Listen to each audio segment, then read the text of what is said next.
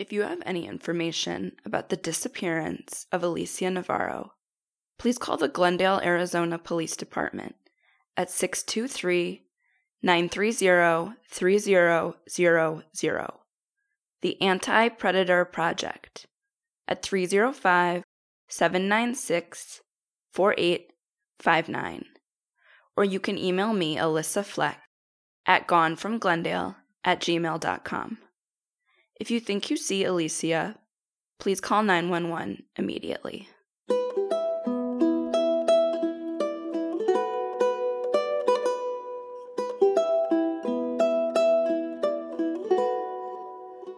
After 14-year-old Alicia Navarro is reported missing on September 15, 2019, the Glendale Police Department pulls officers from various beats, including narcotics and gang activity investigators, to launch an effort to visit every registered sex offender within a 1-mile radius of Alicia's home.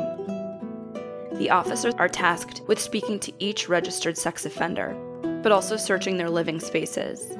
And what you come to understand digging into the police report documenting Alicia's disappearance investigation is that there are a lot of registered sex offenders living within a 1-mile radius of Alicia's home. Perhaps more disturbing than the sheer number of registered sex offenders living nearby is the number of registered sex offenders who cannot be found, formerly registered sex offenders who have jumped parole and absconded.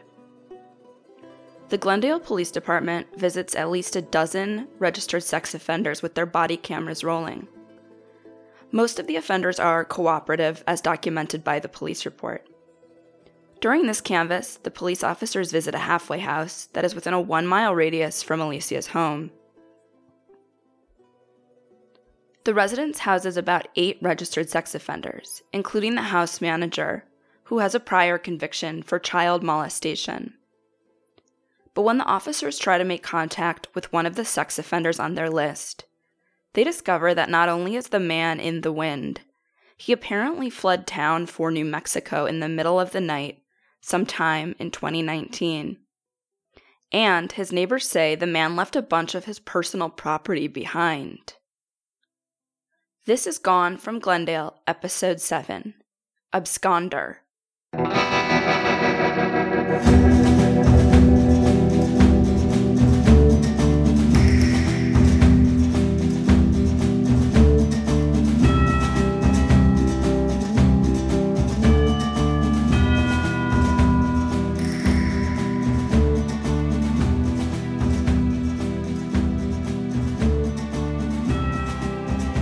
On September 29, 2019, now 14 days after Alicia has vanished from her Glendale, Arizona home in the middle of the night, Alicia's mother, Jessica, calls the Glendale Police Department with a possible lead. While handing out missing person flyers for her daughter around Glendale, several people told Jessica they thought they'd seen her daughter in the area of an apartment complex called the Beverly. The Beverly is a no-frills complex located at North 67th Drive and West Montebello Avenue in Glendale, just 3 miles west of Alicia's home. While its website boasts quiet, idyllic, palm tree-lined streets, reviews online by residents of the Beverly paint a slightly different picture of the residence, which is allegedly popular with drug users who may or may not even live in the complex. In the early days of Alicia's disappearance, there were many possible sightings, but most came in with very little information. The police case file for Alicia's disappearance lists these sightings, but as I've said in past episodes, many of the sightings are either not credible, they come in too late, or they provide too little information to act on. Nonetheless, the police department follows up on these leads when they're able. However, the sightings at the Beverly initially seemed different than other sightings because of the fact that multiple witnesses adamantly told Jessica they'd seen Alicia in the area, and they seemed so sure it was her they saw. According to the unnamed witnesses interviewed for the police file, 2 girls in their teens saw the missing poster and said they recognized Alicia as a girl they'd seen recently walking around with a man in the complex. They described the male as having dreadlocks and said Alicia looked sad and it seemed as if the man had forced her to keep her head down. While the sighting seems credible, the case file also notes that some of the witnesses involved in the Beverly Complex sightings were trying to get money in exchange for their witness testimony, which ultimately hurts the credibility of this sighting. On Monday, September 30th, with Alicia now missing for 15 days, a cashier at a Home Depot calls police to report something she witnessed at work. That morning, the cashier was working register number 8 when a young Hispanic female, aged 11 to 14, with light skin, long black hair, and brown eyes, and an older Hispanic male, about 55 to 65 years old, with a medium complexion and medium build, wearing a dark shirt and jeans, came to her register to purchase some merchandise. The cashier couldn't remember exactly what the pair bought, but she did think the interaction was odd. The cashier attempted to talk to the young girl, but the girl did not respond. The girl also seemed fidgety. The cashier then asked the older man how he was doing, and he responded only, "Okay." She noticed he had no accent. When the cashier got home from work, she was watching the news when she saw an alert about Alicia and a description of the clothing she was last seen wearing. The woman immediately thought of the young girl in her cashier line that day and decided to call police. The cashier tells police that she asked the girl several questions, but the girl didn't even open her mouth to respond. She also thought the girl's clothing looked similar to what Alicia was wearing when she disappeared. After the cashier calls police, the officers visit the Home Depot. The Home Depot's location is not listed in the police file, or it's been redacted. The officers visit this Home Depot to review the surveillance footage. The man and child approach the register around 11:22 a.m. and stay at the register for approximately 2 minutes. While reviewing the footage, the officer notes that the girl appears to be heavier set than Alicia and is not wearing braces. Nonetheless, the officer sends screenshots to his lieutenant, Lieutenant Nicholas Susurrus, and retrieves the man's credit card information. It's interesting to me that the officers went this far to follow up on this potential Home Depot sighting. Of course, it's appropriate that they went to speak to the cashier and reviewed the security footage, but the description of the girl makes it sound like this is not Alicia. Nonetheless, the police take interest in this footage and collecting it, as well as the man's credit card information. They definitely don't go that far for every sighting, so I think that it's worth noting, even if this doesn't sound like Alicia. On October 3rd, detectives begin making contact with all registered sex offenders living within a 1-mile radius of Alicia's house. Even though the belief is that Alicia was lured from home by someone she met online, the police are working this like any missing child investigation. Most of the RSOs, registered sex offenders, can be tracked down, and most are cooperative. On October 8th, officers attempt to make contact with one of the registered sex offenders on their list. But upon arriving at the registered address, they discover that a new family is living in the home. The family does not know the RSO and says they have been living there since June 2019.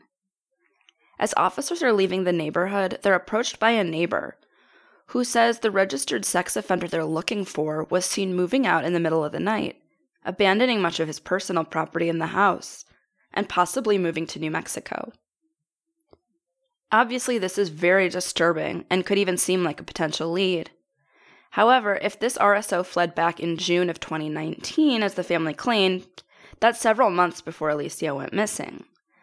Still, I think this absconder is important to make note of.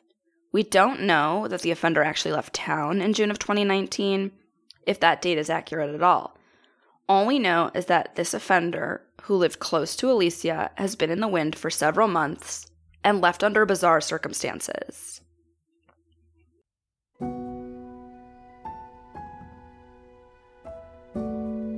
In this episode, I want to talk about an abduction case, the repercussions of which are unfolding still as we speak. And this is a case that I think is highly relevant to Alicia's story, because I believe it shares so many similarities with what is believed to have happened to Alicia.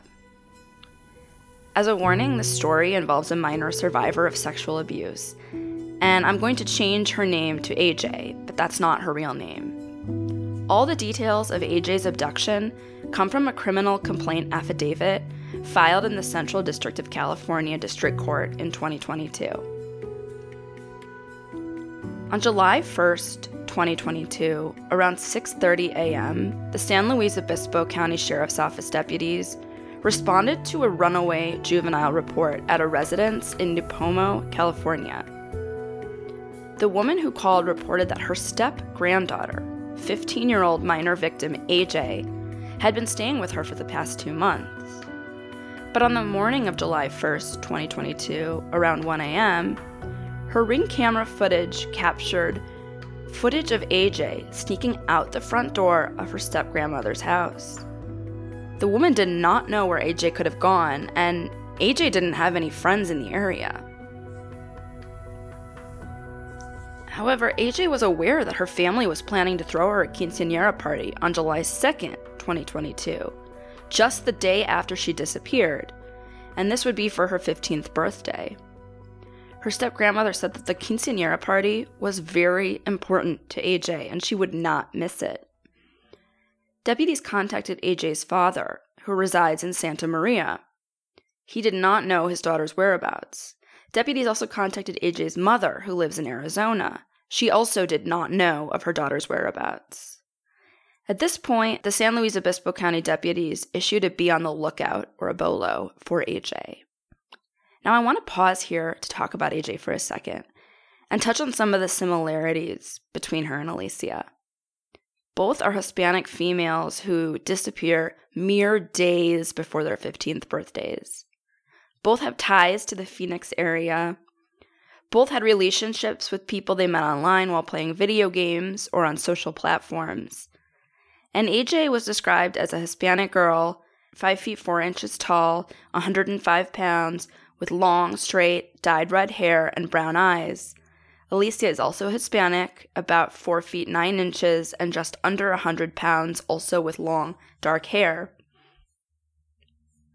On July 3rd, 2022, San Luis Obispo detectives interview AJ's cousin, JD, and they learned that AJ had been having an online relationship with an older man. San Luis Obispo detectives speak to JD in Nipomo, and she provides them with the following information. JD says she lives in Santa Maria, but frequently stays with AJ at their grandmother's residence in Nipomo, California. JD tells detectives about a person who she only knows as Angel, who might be involved in AJ's disappearance. JD first learned of Angel approximately 1 year ago, she says. JD was having a sleepover with AJ at their step-grandmother's residence when she overhears AJ speaking to a male on the phone. Investigators later learned that AJ's primary residence during the school year is in Arizona, where her mother lives. She lives with her father in California during the summer. JD asked AJ who she was speaking to, and AJ responded that the person was a friend. But JD could hear the male asking AJ why AJ was in California rather than Arizona. JD also said that the male sounded mad that AJ was in California at the time and not Arizona. AJ did not initially identify the man, but later told JD that his name was Angel and he was 15 years old. AJ only said that she'd met Angel through her brother, who had in turn met him through a video game. JD said that AJ had never seen Angel because he refused to show her his face. Angel only communicated through text or voice contact. JD began speaking to Angel herself, separate from AJ, in March 2022, after AJ used JD's cell phone to contact Angel. Angel then began separately communicating with JD by text on JD's cell phone number. JD thought Angel was Hispanic because he spoke primarily English with some Spanish. JD also thought that Angel was older than 15 because he used big words, and he didn't seem to understand slang or teen words. Sometime in March or April of 2022, Angel contacted JD and asked if JD wanted to run away.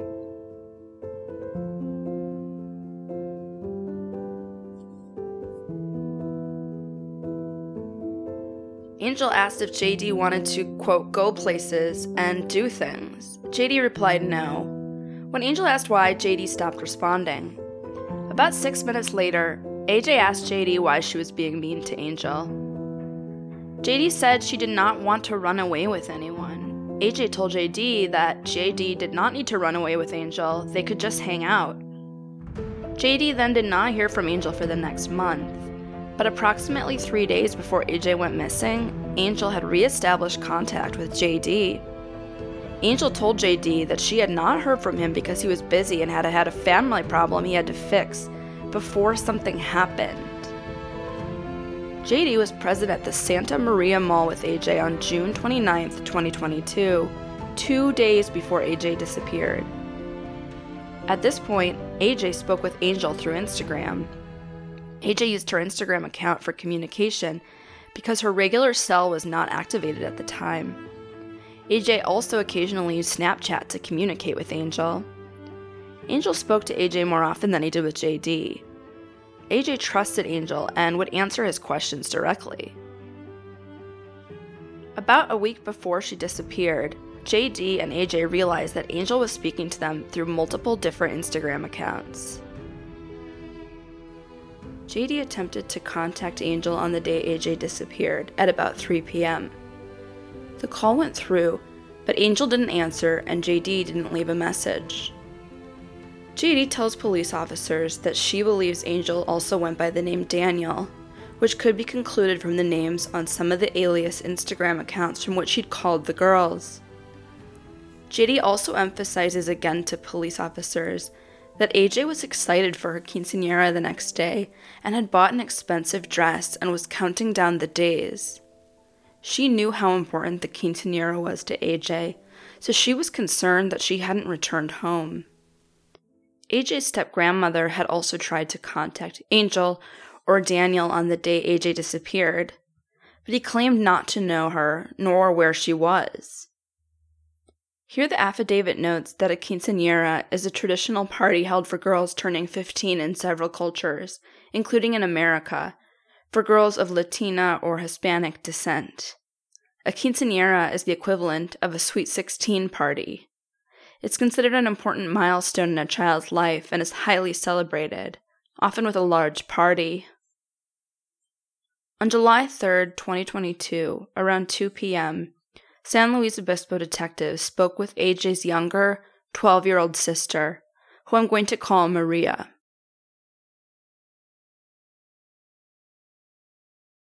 During the interview, Maria provides the following information to SLO officers. Maria was very close to AJ. AJ spent most of her time in her bedroom on her phone, looking at her TikTok or Instagram. AJ did not have many real-life friends or friends at school. AJ talks to a boy named Daniel all the time on Instagram or the Instagram phone feature. Daniel is about the same age as AJ, but the two have never met in person. Daniel plays the video game Roblox with AJ and the girl's older brother. Maria believes that Daniel lives in Los Angeles, but that he's also traveled to and stayed in Mexico. At some point, Daniel said that he was shot and placed into a coma. During this period of time, AJ began speaking with a family member of Daniel's, though Maria was not sure who. Maria shows detectives a picture of someone who she believed was Daniel. The picture depicted a teenage Hispanic male wearing a generic football jersey with no team or identifying insignia. AJ kept her relationship and her communications with Daniel a secret from her mother. AJ told her mother that Daniel was a friend from school in Arizona, but that wasn't true. Maria says that Daniel was the only secret AJ kept from her mother. On the night that AJ snuck out and left, Maria says she saw headlights of a vehicle pull up and stop across the street from their step-grandmother's house, sometime around 10 p.m. or 11 p.m. on June 30th, 2022. Maria says she saw a large, dark vehicle stopped on the other side of the street. The car continued down the street and then turned around at the end of the street and drove back by the house. When Maria brought up this car driving down their street to AJ told her sister to go back to bed. Maria then saw AJ get onto Maria's tablet and begin texting with someone. Since AJ disappeared, Maria reported that AJ's TikTok account has not had any activity. Maria thought that was odd because her sister was always on TikTok. Police officers pull Instagram records and they discover that Angel is in fact a much older man named Daniel Navarro, and that he has been using Instagram to entice AJ into a sexual relationship. And just to be clear here, Daniel Navarro has no relation to Alicia Navarro. Navarro is a very common last name. Instagram provides records showing that Daniel Navarro was Angel, and that he had attempted to entice AJ to have a sexual relationship. On the 4th of July, 2022, Judge Gail Perrone of the San Luis Obispo County Superior Court signed a search warrant for 3 Instagram accounts associated with Angel that AJ and JD identified, as well as AJ's own Instagram account. Specifically, the accounts associated with Angel were DN84831, and then another account was T.707.DN, and then finally DN.2021.01. On July 7, 2022, Instagram provided subscriber information related to the Navarro accounts to the San Luis Obispo detectives. Each of the Navarro accounts identified the subscriber as Daniel Navarro, with a birth date of January 18, 1984. So this guy was 38 years old, not 15 as he presented himself. A search of the California Department of Motor Vehicles records for Daniel Navarro reveals that January 18th, 1984 is his actual birth date. A review of Navarro's Instagram accounts also revealed that conversations in which Navarro professed his love for AJ and discussed having sex with AJ in order to impregnate her. On February 8th, 2022, AJ and Daniel Navarro began to communicate online. AJ explicitly told Daniel Navarro that she was 14 years old and from Arizona. The conversation quickly turned romantic. The two began to call each other baby and profess their love for each other. On March 21st, 2022, Daniel Navarro and AJ had the following exchange about AJ bearing Navarro's child. There's an example of a conversation exchange between Daniel Navarro and AJ in this affidavit, and I'm actually not going to share it. It can be found online by if you search for this affidavit. It's not that hard to find, but the conversation itself, needless to say, is just extremely graphic and inappropriate. And you can kind of use your imagination. It's not really necessary for me to explain, but needless to say, it's very graphic, and it's clear evidence of an adult man sexually abusing a minor online repeatedly and trying to solicit her for pictures of herself. On the evening of her disappearance, Daniel Navarro and AJ have a conversation about AJ leaving with Navarro. AJ says, "Baby, when you came, did you see where all the cars are from our grandma's house? There's a door where the cars are parked, and there is another." As the exchange continues, AJ tries to back out of meeting up with Daniel Navarro, saying, "Baby, I'm sorry, but I can't. I'm not ready. I feel like I'm abandoning them. Baby, I can't do that. I'm sorry." And then Navarro gets increasingly angry with her, saying, "You made me promises. Remember to leave with me. What about making our baby?" And then a couple of minutes later, Daniel Navarro messages AJ referencing a woman that he has, that is an accomplice of his, that he has brought along named Julie, but he calls her Juju. And Navarro messages AJ, "Juju is upset and can't believe we drove here to hear your excuses."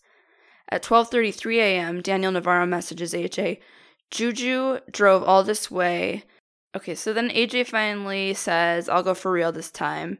At 12:38 a.m., Navarro messages AJ, "We just got here, run to the corner." And then so according to the police, a review of Navarro's other Instagram accounts from this time period revealed additional communications between Daniel Navarro and AJ, in which Daniel Navarro and AJ said, "I love you" to one another. But in the same Instagram accounts, Daniel Navarro was communicating with other females who identified themselves as 14 and 15 years old.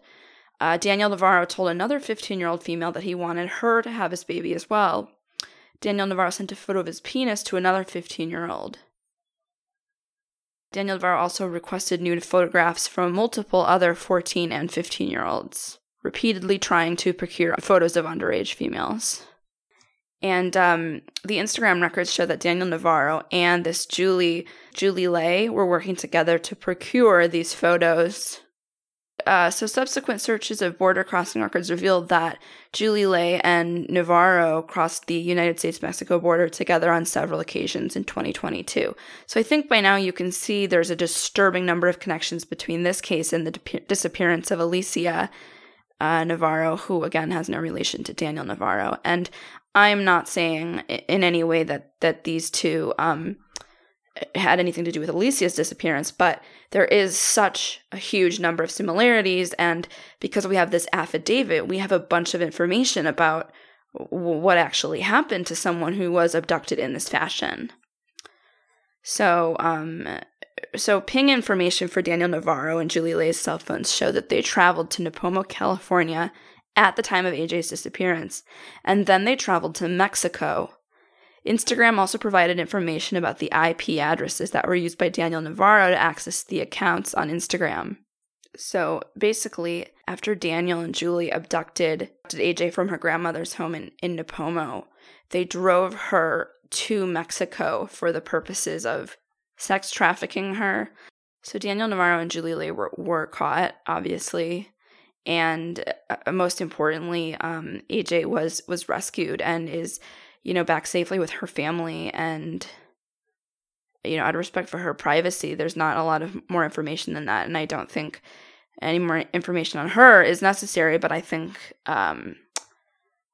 that is a really important story for the reasons that I shared. So in the years since Alicia's disappearance, there have been a handful of social media accounts, mostly on TikTok, that web sleuths and others have become convinced belong to Alicia and feature Alicia performing for the camera while being held in some kind of captivity. These same accounts have been forwarded to Alicia's family and investigators hundreds of times. And some of these girls really do look like Alicia. As TikTok users know, other users can interact with and post on users' videos, and some of these accounts seem to play up the idea that the girl making the content could be a kidnapping victim for more views or likes. I won't give out any of the screen names or avatars because so far investigators and Alicia's mother have concluded that none of these girls are in fact Alicia. That will be it for this episode, but I want to encourage you to subscribe to this show wherever you listen. Preferably, you could subscribe on Apple Podcasts and leave a rating and review, which is really helpful for the show. And I know that the release schedule is a little bit erratic. I apologize for that, but if you are subscribed, you'll be notified when the next episode releases. And as always, if you want to talk about this case, a good place to do that is the Reddit thread for Alicia Navarro, or the Facebook group for this podcast, although I have been locked out of Facebook for some time now for some reason. Again, so I appreciate you, and you know how to reach us, and thank you for listening. Come back next time because there's more sightings, there's more crazy stuff in this police file, and let's try to find Alicia. Okay, thank you. Bye. If you have any information about the disappearance of Alicia Navarro, please call the Glendale, Arizona Police Department at 623-930-3000, the Anti-Predator Project at 305-796-4859, or you can email me, Alyssa Fleck, at gonefromglendale@gmail.com. If you think you see Alicia, please call 911 immediately.